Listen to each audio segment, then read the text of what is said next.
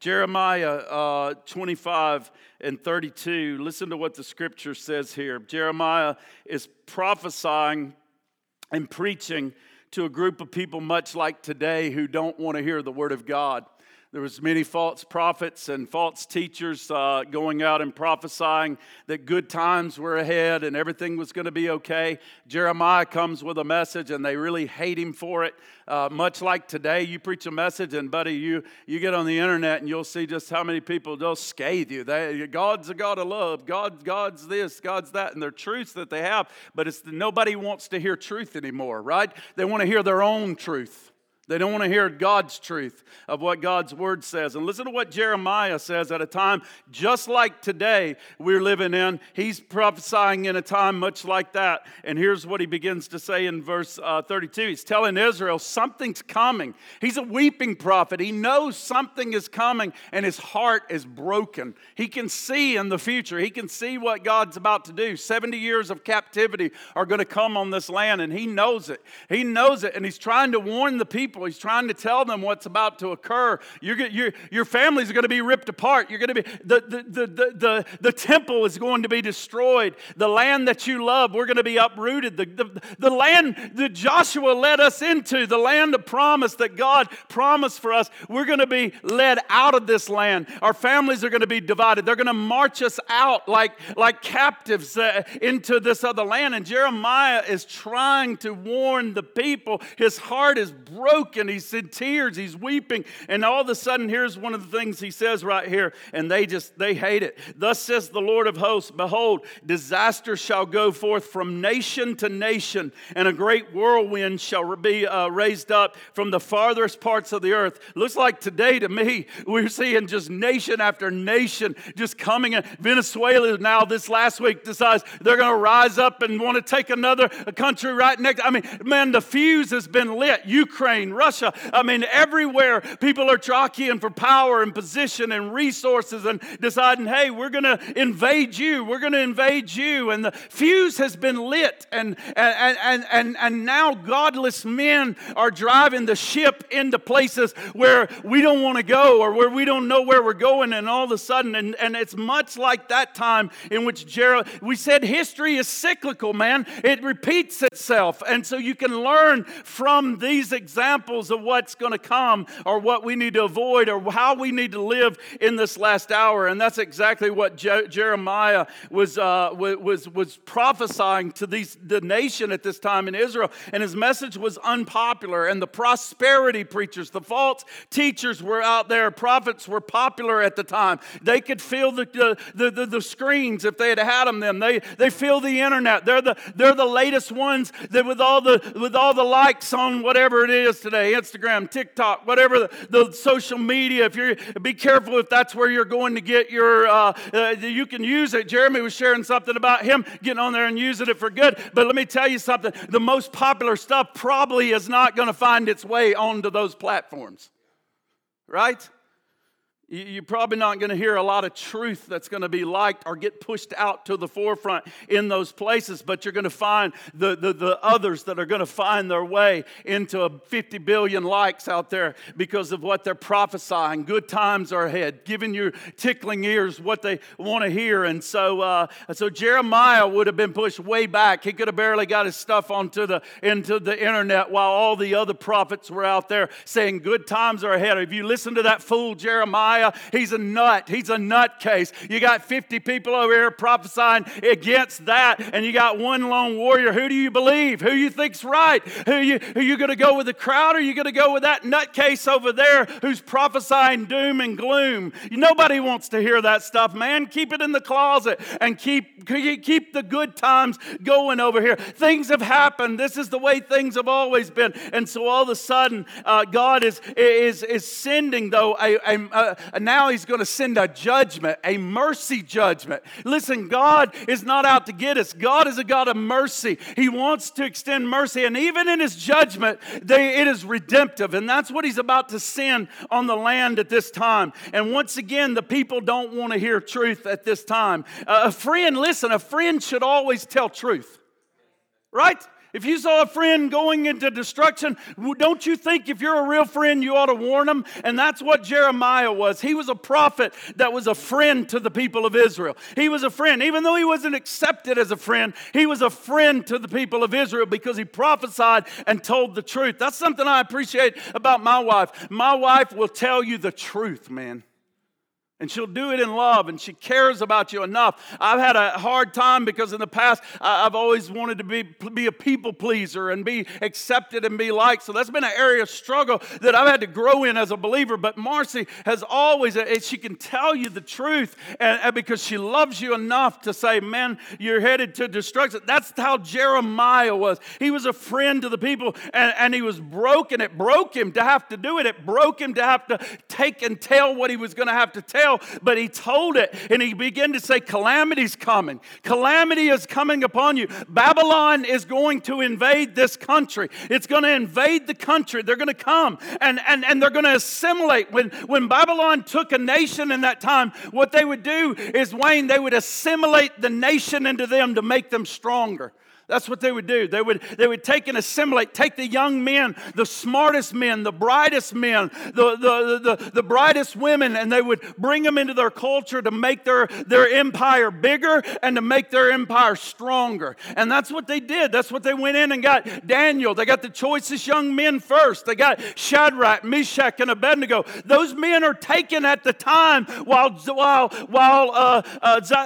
he's prophesying this. It's coming in phases. And these bright young people were taken in that first wave. They're taken out of there, and they're taking them in to assimilate. You remember, they laid them aside for a couple of years there to prepare them, get them to know the Chaldean language, get them to know the culture, change their names, get them prepared for the king, and then we're going to put them into service into our empire because we want the smartest scientists, we want the smartest teachers, we want the smartest professors, we want our empire to be the greatest on the face of the earth. And so that's what's going on into this day. And Jeremiah says it's coming. Calamity is coming. Babylon's going to come. They're going to assimilate the nation into themselves. And the people are saying, shut up. That's not what we want to hear.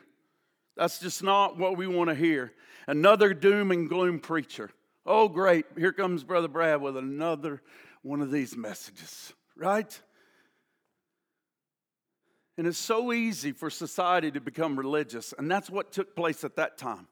And that's what takes place in the good old Bible Belt in the South. We just become good religious people. Come to church, go through the motions, don't read our Bibles, don't pray, just go through. But I'm a Christian. I'm a great Christian because I'm a Baptist. Right? That's the great answer when you come into the South. Hey, do you know the Lord? I'm a Baptist.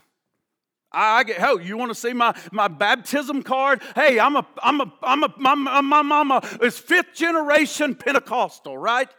We speak in tongues, right? We do all of these things. And so that's what was taking place in this day too, is they were religious. And so it was easy to gather to themselves preachers to tickle their ears and tell them what they wanted to say. Just like what's going on in Jesus' day with the Pharisees of that time, where you preach what is popular and what is accepted. And when anybody comes against that, then it's lambasted. But Jeremiah is an honest man of God. He's there. He's preaching a difficult message because he understood the barbarity of the empire that's coming against them. He understood the destitution that was going to fall on this nation called Israel. He understood how broken this country was going to be and how it was going to be destroyed, how the temple was going to be destroyed, how the walls were going to be laid in ruin. Psalms 137 says like this, they sang by the rivers of Babylon, and there we wept. We remembered Zion. We remembered what they carried us into captivity, and they required of us a song, but they said, how can we sing a song in a strange land? You want us to sing the old spiritual songs, but how in the world? No, we've hung our harps on the trees when we came in here, and there's no more song in our hearts and in our lives. And that's what he began to say. This broken preacher amongst a religious people is what is is going on here. And after 605 BC, after he's proclaimed this for a long time, the Bible tells us that right before 605 BC, that Egypt, that Israel started turning their eyes away from Egypt, from God. And they began to they went down and started depending on Egypt for their help, which is a type of going into the world. It'd be like you turning God, oh God, I got to get a job. Oh man, my children are in trouble. Oh man, I got cancer diagnosis.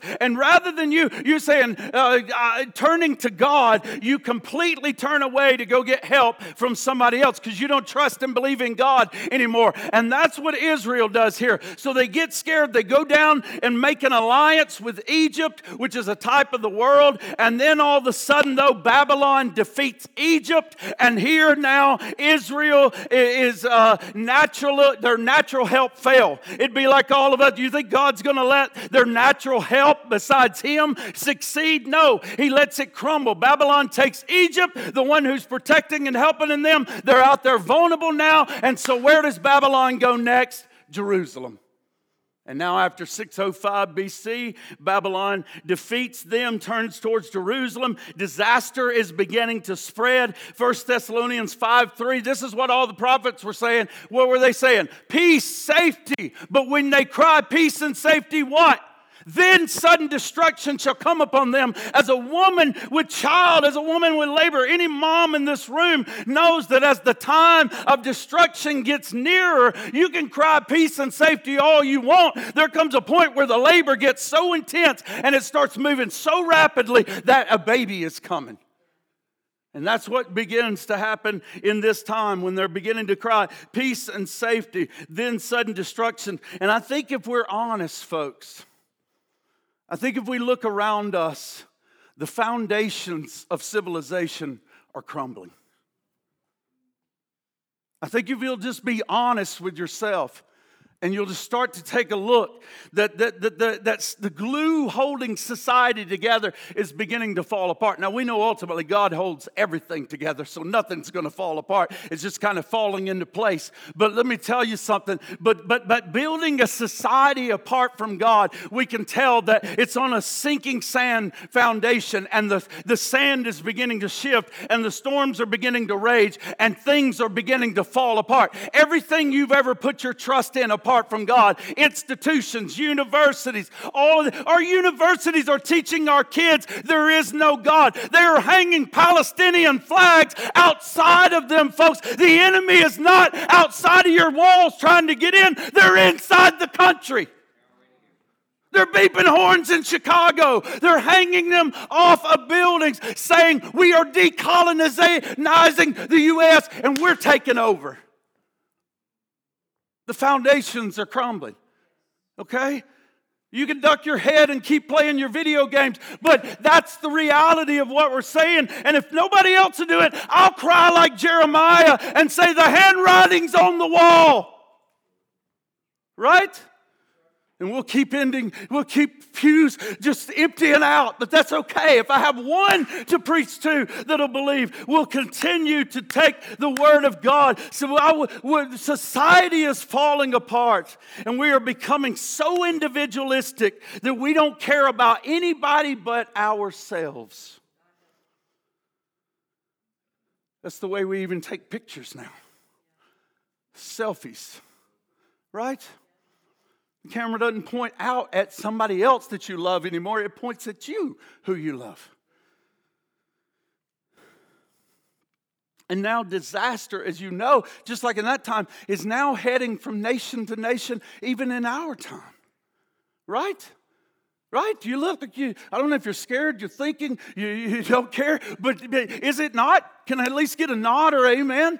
Is it not disaster spreading from nation to nation? And we're seeing civilizations collapse around us. And the cry that's continuing to come forth from many places, it seems to be peace. And while peace seems to be noble, it's hollow. It's hollow. When they cry peace and when they cry safety, then sudden destruction shall come upon you. And there is a global upheaval. There's a global cry for peace and safety. And then the Bible says that suddenly in that time, sudden destruction comes. So in that time when the foundations are shaking, as the Bible says, and they're being destroyed, what do the righteous do? Isn't that a good question for us today? If you're righteous here, if you have Christ as your Lord and Savior, isn't that an important question? If the foundations of this world, apart from God, are beginning to crumble around us, then what should we do? What can we do as a people this morning? How do we preserve ourselves from the attack of the enemy that seems to be coming against our homes, against the institution of marriage, against our children who are a wreck, against churches that are a mess? What in the world, if the foundations of everything are being just destroyed, how do we navigate this world that we're living in? And that's what Psalms 11:3 says. What do the righteous do when the foundations are gone? Government assuming the position of God, and that's what they're doing now. That's what communism does. They assume the position of God. They tell you what's moral and what's right or what's wrong. And that's what's being pushed on us now. Rather than God's word, they know better for you than you know, and they know better for you than God knows. Right? And so how do we navigate when the government begins to become God and they say, behold your gods out here, and that's beginning to happen? What do we do when the foundations are gone, when disaster is coming? What is the plan? Shadrach, Meshach, and Abednego being taken at the very time Jeremiah is prophesied and being assimilated into the kingdom. Don't think for 1 minute that they got courage on the day that they got taken. They had courage beforehand. They determined, because listen to what Daniel says in Daniel 1:8. Daniel purposed in his heart not to defile himself. Daniel purposed in his heart beforehand, not in a whim second. Oh my goodness, now I'm naked and I'm being taken out in chains to another foreign land. What am I going to do? And they didn't decide in that moment, all of a sudden, zap, let me give you a burst of energy. No, beforehand they thought about this and they began to contemplate. They believed what Jeremiah was preaching, and they made a determination in their heart. This is going to happen one day, and when it does happen, as for me and my house, we will stand and we will not bow. Amen? Purpose means they rehearsed it in their heart. They rehearsed it, like Richard Wurmbrand, who, when he was coming to America after 14 years of communist prison in Romania under Ceausescu, takes little children on the day he leaves to a zoo, and they're standing in the lion cages, and he begins to say, don't wait. There are people far worse than these beasts. These beasts ate your forefathers. They threw them in Roman Colosseums to the lions. He said, there's far worse than this. It's men, and they are going to come, and they're going to take you, and they're going to come against you. Evil men will wax worse and wax worse. And he said, decide now what you will do in that day. Don't wait till that day if you're going to let the lion eat you, or if you're going to bow and say, no, I renounce God and I'll bow to the government God. No, he said, decide now. And little children who are smarter than Americans had tears in their eyes and said, we will stand for God. Yeah, give a patty cake. Come on.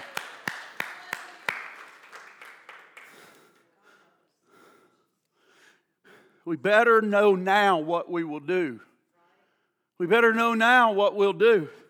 What do the righteous do? Jeremiah 29:4-11. He actually gives a level of instruction. He says, don't panic, because this is the plan of God. I told you it was going to happen. I told you, Brookside, you have heard messages like this. You may not have a day where we can come in here and meet. You've heard it. You know. Plan now. Prepare now in your heart. I'm not just wasting my breath when I say, get yourself a Bible reading plan. There may be a day you're not sitting in Sunday school. Get yourself a prayer plan. Get yourself a family devotion. Learn how to worship God yourself.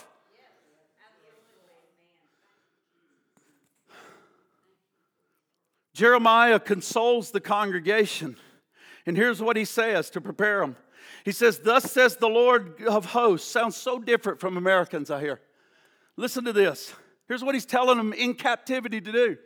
Thus says the Lord God of hosts, the God of Israel, to all the exiles whom I have sent into exile from Jerusalem to Babylon, build houses. Here's what I want you to do. Build houses and live in them. Plant gardens and eat their produce. This is 700 miles away from their homes. They've been taken. They've been taken out of the land where they're at. And now they're weary. They're broken. They're amongst strangers. And all of a sudden he says, in this land, I want you to build houses. I want you to live in them. I want you to plant gardens. I want you to eat their produce. I want you to take wives. I want you to have sons and daughters. What do I hear all the time now? By golly, I wouldn't have a son or daughter in this world for nothing. You don't want to bring a kid into this world. No, tell them what we're going to face. Build houses. Have sons and daughters. Marry wives that they may bear sons and daughters. Multiply there and do not decrease. And the first thing he's telling them that he is going to do in the midst of disaster is, I can prosper and multiply you. I can multiply you even in the midst of this captivity, even in this place. I have a wonderful plan for your life. That's what he's telling them. Even in the midst of that place, I want you to keep on living. Look what he goes on to say. But seek the welfare of the city. We got to grow up in American Christianity. We have a real hard time with loving our enemies. We have a hard time forgiving. We have a real hard time doing the hard truths of God's word. Listen to what he says here. But seek the welfare of the city where I have sent you into exile, and pray to the Lord on its behalf. For its welfare you will find. In its welfare you're going to find your welfare. So he says, what is welfare? That's the health, the happiness, the fortune of a person or a group. He's saying, pray for the Babylonians. Pray for the city you're in. Pray for the people around you. Even though, pray, he says, get a mortgage, go to work. He says, seek the welfare of the city. Even though the lunatics are in charge, pray for the lunatics. Pray for the asylum, right? Because it will make it better for you. Pray God's mercy. Pray for the betterment of this city that you're in. Pray for the betterment of the people around you. Pray. Pray for those who persecute you and bless you. Those who hit you on the right side of the cheek, turn to them the left side or the other side. Don't repay evil for evil and insult for insult, because that is not the way of a Christian. That is not. Pray for the welfare of the people in this place, because that, good morning, is the heart of Jesus Christ.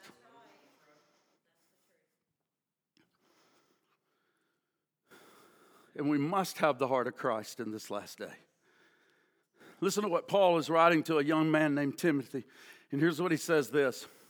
But know this, that in the last times, good times are coming. Right? Right?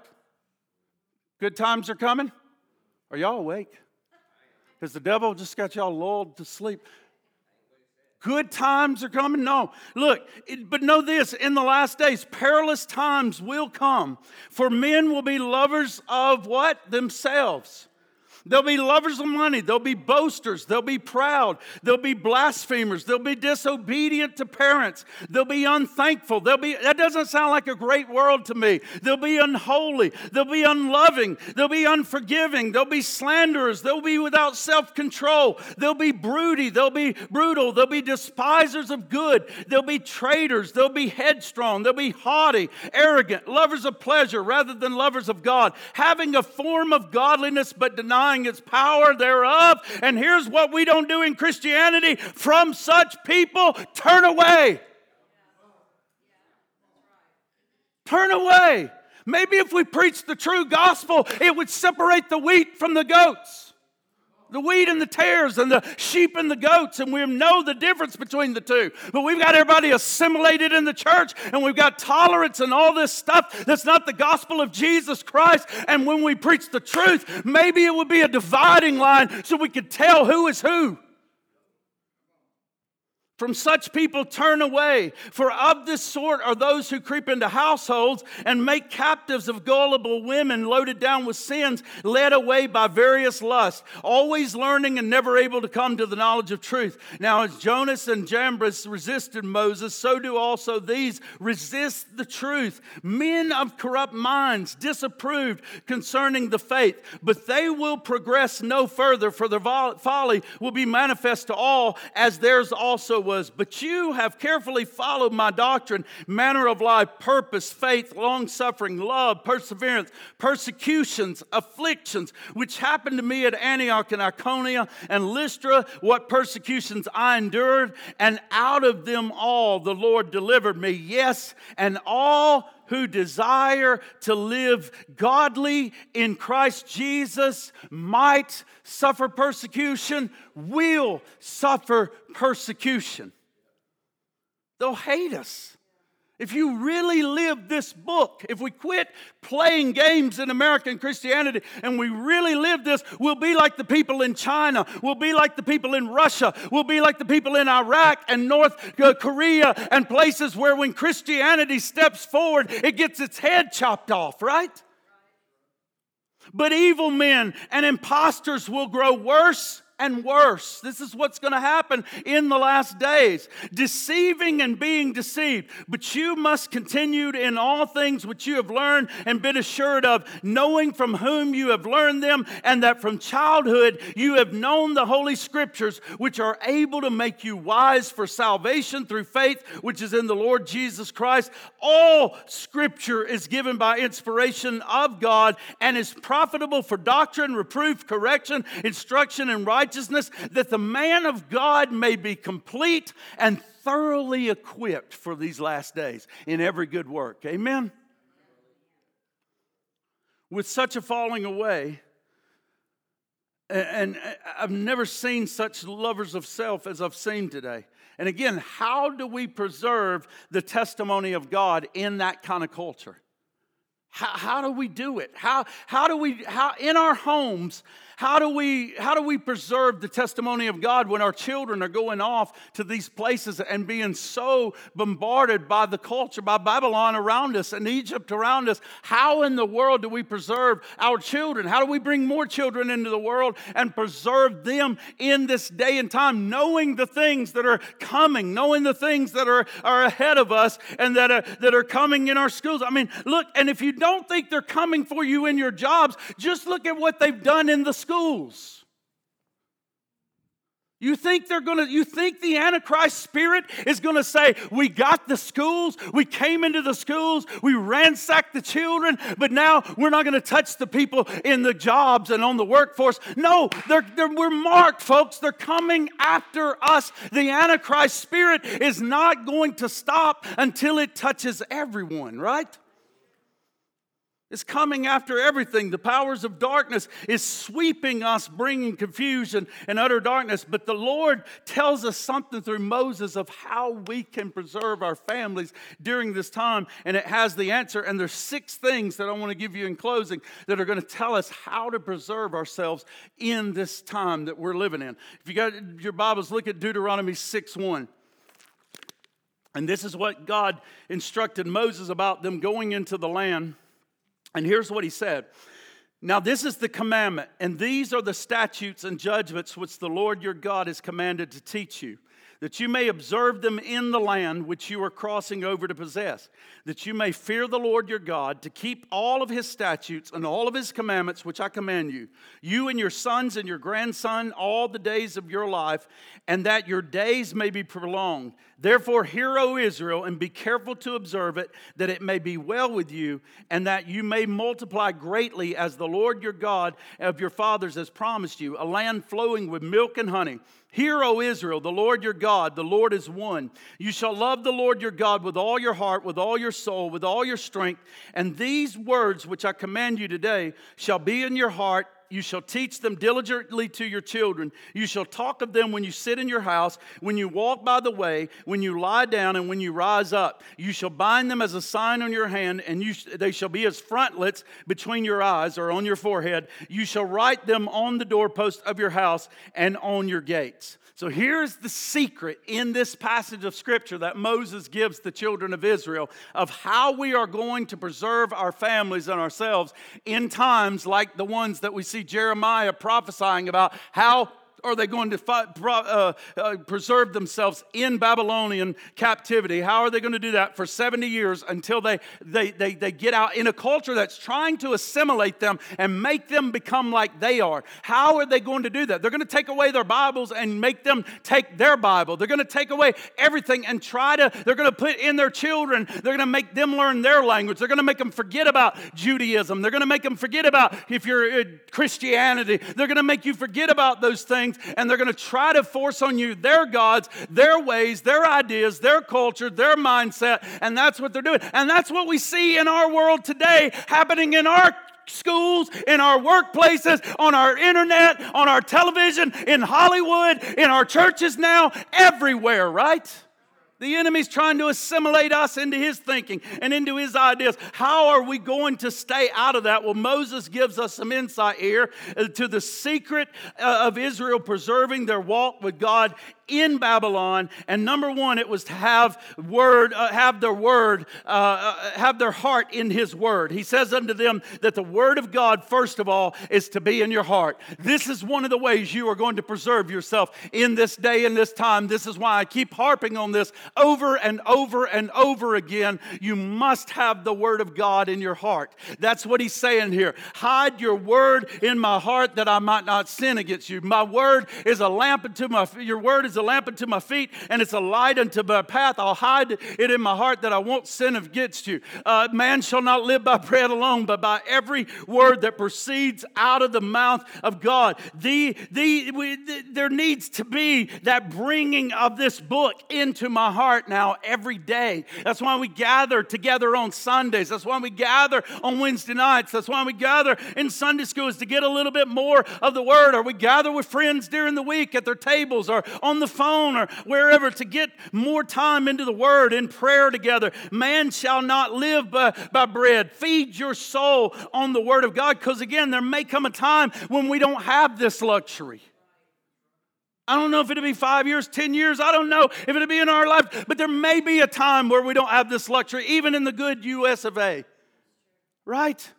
And I love this country, and I pray for this country, and I pray things turn, but I'm telling you right now, it does not look good for it. So we need to pray hard. We need to pray hard for our nation, and we need to pray hard for the Christians in this nation. And so, because these people at one point, after Jeremiah had been talking about this, they were ripped away and taken by force out of this place and to a place they didn't want to go. And when calamity comes, the Bible is saying you need the word of God in your heart. There's no guarantee if we were to come in here today that I'm going to be with her.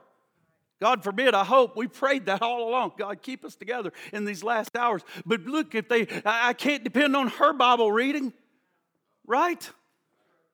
I've got to get into the Word of God. When calamity comes, I can't say, honey, real quick, download it all into me. I've got to get into the Word of God and hide it in my heart. So he says, if you're going to stand in this culture like we have today, have the Word of God in your heart. Now, don't get it like me. After I got into Christianity, I thought I had to read every book in the world, and I thought I had to read 50,000 pages in my Bible, and I just got almost loaded down with religion and just bogged down to where I had no joy and that sort of thing. But just get into the Word of God a little bit every day and eat some of the Word of God and know it. Number two, he says, if you want to preserve your family in this, have the Word of God in your heart. Number two, teach it to your children. Teach it to your children. Teach it. Not the school teach. Well, they're not going to teach it. And not even the Christian school teach it. That's good. Not the church. It's not the youth pastor or the children's pastor or the pastor's job. It's your job. Teach your children. You don't become so busy with overtime at the job. Don't become so busy teaching your kid every sport in the world. That's fine, but don't do it. Don't become so busy even making sure they got an education. That's good, but what good is it if they find out they wind up losing their soul and burning in eternal hell? No, some haven't had the best parents spiritually. Some of us haven't been the best parents in this room spiritually, and we can come to the realization and say, we've been a little late to the party, but we're coming to the party now. We're going to change things, amen? And we're going to start doing things differently. That's what we did in 1994 with our lives. We began to say, look, we're coming to the party late. We're adults now in Christianity, but we're going to do things differently in our home, and we're going to make choices differently. We were selfish, and we made our own choices and decided what I was going to do with my life. And now I'm a bondservant to Christ. No longer am I going to be governed by my own ways or thoughts. I'm going to be governed by God and by His Word. And we gave ourselves to the Lord to be our master. And that's what we've done. And we've tried to raise our kids. We've tried to teach our kids these things. And He says, teach them to your children, because there is a lawlessness that is being unleashed on this society like we've never seen before. And the Bible talks about it, that it's a powerful delusion that's coming that will cause them to end up believing a lie and be damned. And many of our children now believe lies. And you can't convince them otherwise. They're not in these churches. When they hit college, they're gone and they don't come back. And they're believing lies. Lies about what their grandmothers believed. Lies about what this country was founded on. Lies about the truth about this book. They believe lies, and they're going to be damned if they don't change and have awakening period. And that's why we have to. This is being released in our world now like wildfire. And that's why we have to get into this book, and we have to teach it to our children. Amen. That's how you preserve your family. You teach them the Word. You say, we live according to the Word of God. I had to do that, man. There were many things my kids did not do and get to do. We said, you're not the same as everybody else. It doesn't matter. We're pilgrims and strangers in this land. It says, teach them when you sit in your homes. And that's what we did. You sit them down in the home, not just at some Bible study. You sit them down at the table. You sit them down when you're doing everything you're doing. My wife is a teacher in everything that she does. When she's cleaning house, she's sitting there teaching kids about the Lord. When she's making the bed, everything she's doing, she's bringing the Word of God into so many things. And folks, that's what the Bible tells us. When you sit in your homes, don't just be stuck on your devices watching television. Don't become so busy building a house that you don't communicate. Tell them what God's Word says. Amen. I'm thankful my parents did this. I'm thankful. Even though we may not have gone deep. They said, did you say your prayers tonight? And they may not have been the deep prayers. I think they were, now I'll lay me down to sleep.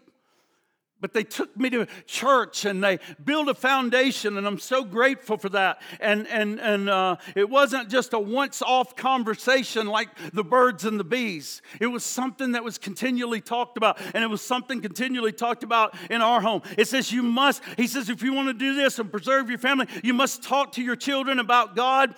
You instigate it. You instigate it. Whether they want it or not, you instigate it.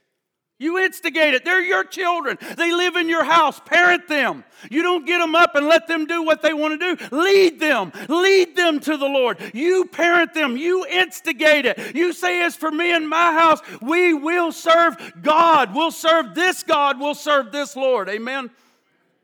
You have to believe it. I believe the country has assimilated you into believing you can't tell your kids anything. Raise your kids. Teach them the Word of God. And talk about them when you sit in your house, when you walk by the way, that means when you drive your car, when you lie down, when you rise up, you instigate it. Maybe you don't have all the answers. I had somebody call me just a couple nights ago and said, my kid just asked a question, and he said, I don't know the answer. I told him I had to go to the bathroom. I said, praise God. We'll talk about it. We talked about it, and then they went back and explained it to them. You don't have to have it all figured out. Call somebody, ask somebody, and then you can just tell them also, hey, I'm new to this thing, but I know one thing. I may not know everything about that book, but I know Jesus Christ changed my life.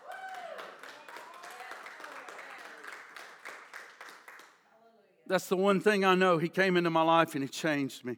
He changed me. And it's a battle, folks, with our children we can't afford to lose. You don't ask them if they're coming to church. You lead them to church. You tell them this family goes to church. When they get grown, they can go do whatever they want to. But as for me and my house, we're going to church. You teach them. You teach them your God is important enough. You teach them that He comes first. And you'll talk about them when you sit in your house, when you walk by the way, when you drive your car, when you lie down, and when you rise up. That means before you go to sleep, you say, hey, wait a minute, we're going to pray.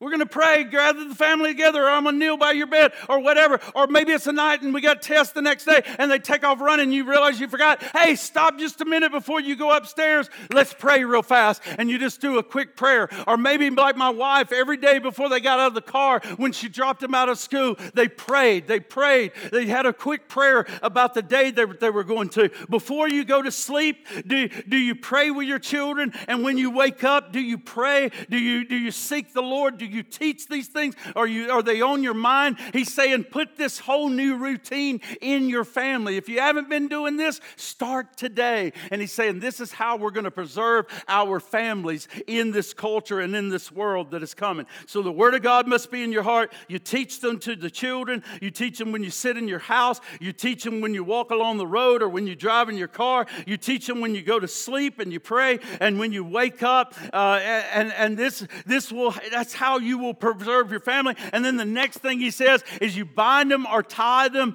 on your hands. That means how you work in light of the Word of God. The way you work is in light of the things you put your hands to do. It's all in light of the Word of God. You tie it around your hands. When I work, I'm doing it as unto the Lord. That means, boss, I'm still going to honor and I'm still going to work hard, because I'm not working for Him per se. I'm working as unto the Lord. I have the Scriptures bound up even in my work, and I have it between the forehead or the frontlets of my eye. I'm discerning everything through the Word of God.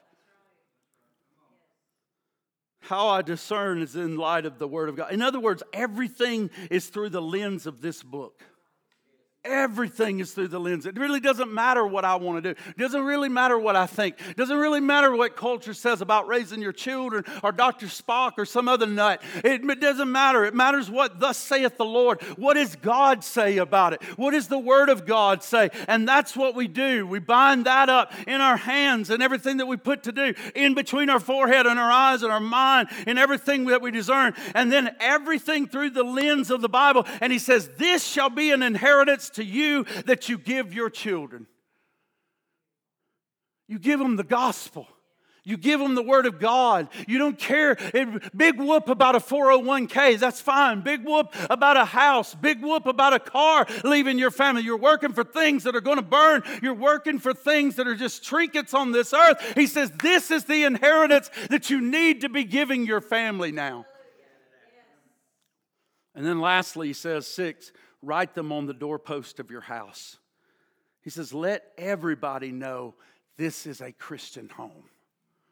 Let everybody know your home is a Christian home. But John's allowed to watch that. We're a Christian home. But Mary's boyfriend's allowed to sleep over and stay over. We're a Christian home. What goes on in this house is only what God permits in this Word. Right? Right? Quit trying to be the most popular parent in the world and a friend, and parent them according to what the Bible says.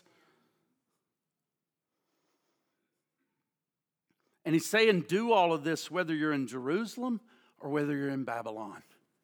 Whether you're in God's country where the temple is right there, or whether you're in captivity. He says, do all of this no matter where you are, and you will be preserved. And then Joshua is finally finishing his book. He's led him into the promised land. He's finishing his book. Moses is given all these instructions. And listen to what Joshua ends with. They come into the promised land, and he has to write this because there's still enemies in the land. You would think when you come into the promised land that would be it. You can just rest and go easy, right? That's what I I thought Christianity was all about. But that's not the case. There's still giants in their land. There's still enemies that have got to be conquered in the land. And so Joshua's writing in his book where they've come into, and there's still wars to be fought. There's still enemies to fight. And listen to what he says. Now therefore fear the Lord, serve him in sincerity and in truth, and put away the gods which your fathers served on the other side of the river in Egypt. He says, serve the Lord, and if it seems evil for you to serve the Lord, choose you for yourself this day whom you will serve, whether the gods which your fathers served, or whether on that side of the river are the gods of the Amorites in whose land you dwell. He says, but as for me and my house, we will serve the Lord. He says, folly or foolishness of the world, you choose it. You want that? Then go for it. But he says, you either put that away and you put the gods away of this world and all the other foolishness, and you choose God, or you choose that. But he says, for as for me and my house, he says, we are going to serve the Lord. And he's saying, if you follow this, God will preserve you, whether in Babylon or whether you're in Jerusalem. And he's saying, if you choose and set your mind to determine that, you will be okay. And folks, that's exactly what happened, because 70 years later, he comes back to those who are in that place waiting, and he leads those people out of captivity and brings them back. God has preserved the Jewish people in that land during that time who are following these precepts, and brings them right back into their land, just like he promised he would do after 70 years of captivity. And I got news for you. Even if this world gets worse and worse and worse, and perilous times comes, and the things that says the end times are going to come, if you will do these things, I can tell you this, Jesus Christ is going to step out one day, soon and very soon. God is going to say, son, go get my children, and he is going to take us and take us upward. Amen. Those people who have been in this bondage and captivity of Babylon, and he's going to take us home to be with him. What a glorious time, and what a glorious day when he carries his bride upwards and out of here. Father, we love you. We thank you so much for the word of God. Lord Jesus, I know I didn't do the best of delivering it, but I pray somehow your Spirit, God, just makes it find a lodging place into our hearts. And Lord, that we take it, and God, we don't just hear it and leave out of this place and do nothing with it, God. I believe these words are spirit, and I believe they're life. I believe, God, they can be the difference between preserving us and our family in this last day and us perishing, God. Oh Lord Jesus, let us take seriously the words of Deuteronomy 6, Lord. Let us take your word and let us hide it into our hearts today, God. Let us teach it diligently to our children and our family, God. Let us when we walk, when we sit, everywhere that we go, God. Some of us in this room, we know more, God, about Alabama football, and I love it, but we know more about that than we do about the Word of God. We know more about, God, fashion than we do about the Word of God. We spend more time in the folly of this world. We can memorize a book about truck parts and figure out how to take a truck apart and put it back together. And Lord, but we say we can't even understand one book of your Bible, so we give up. But God, we'll spend 10 years on a car trying to rebuild a carburetor. Oh, Father, help us to recognize the importance of your word and of your promises. Hallelujah. Hallelujah.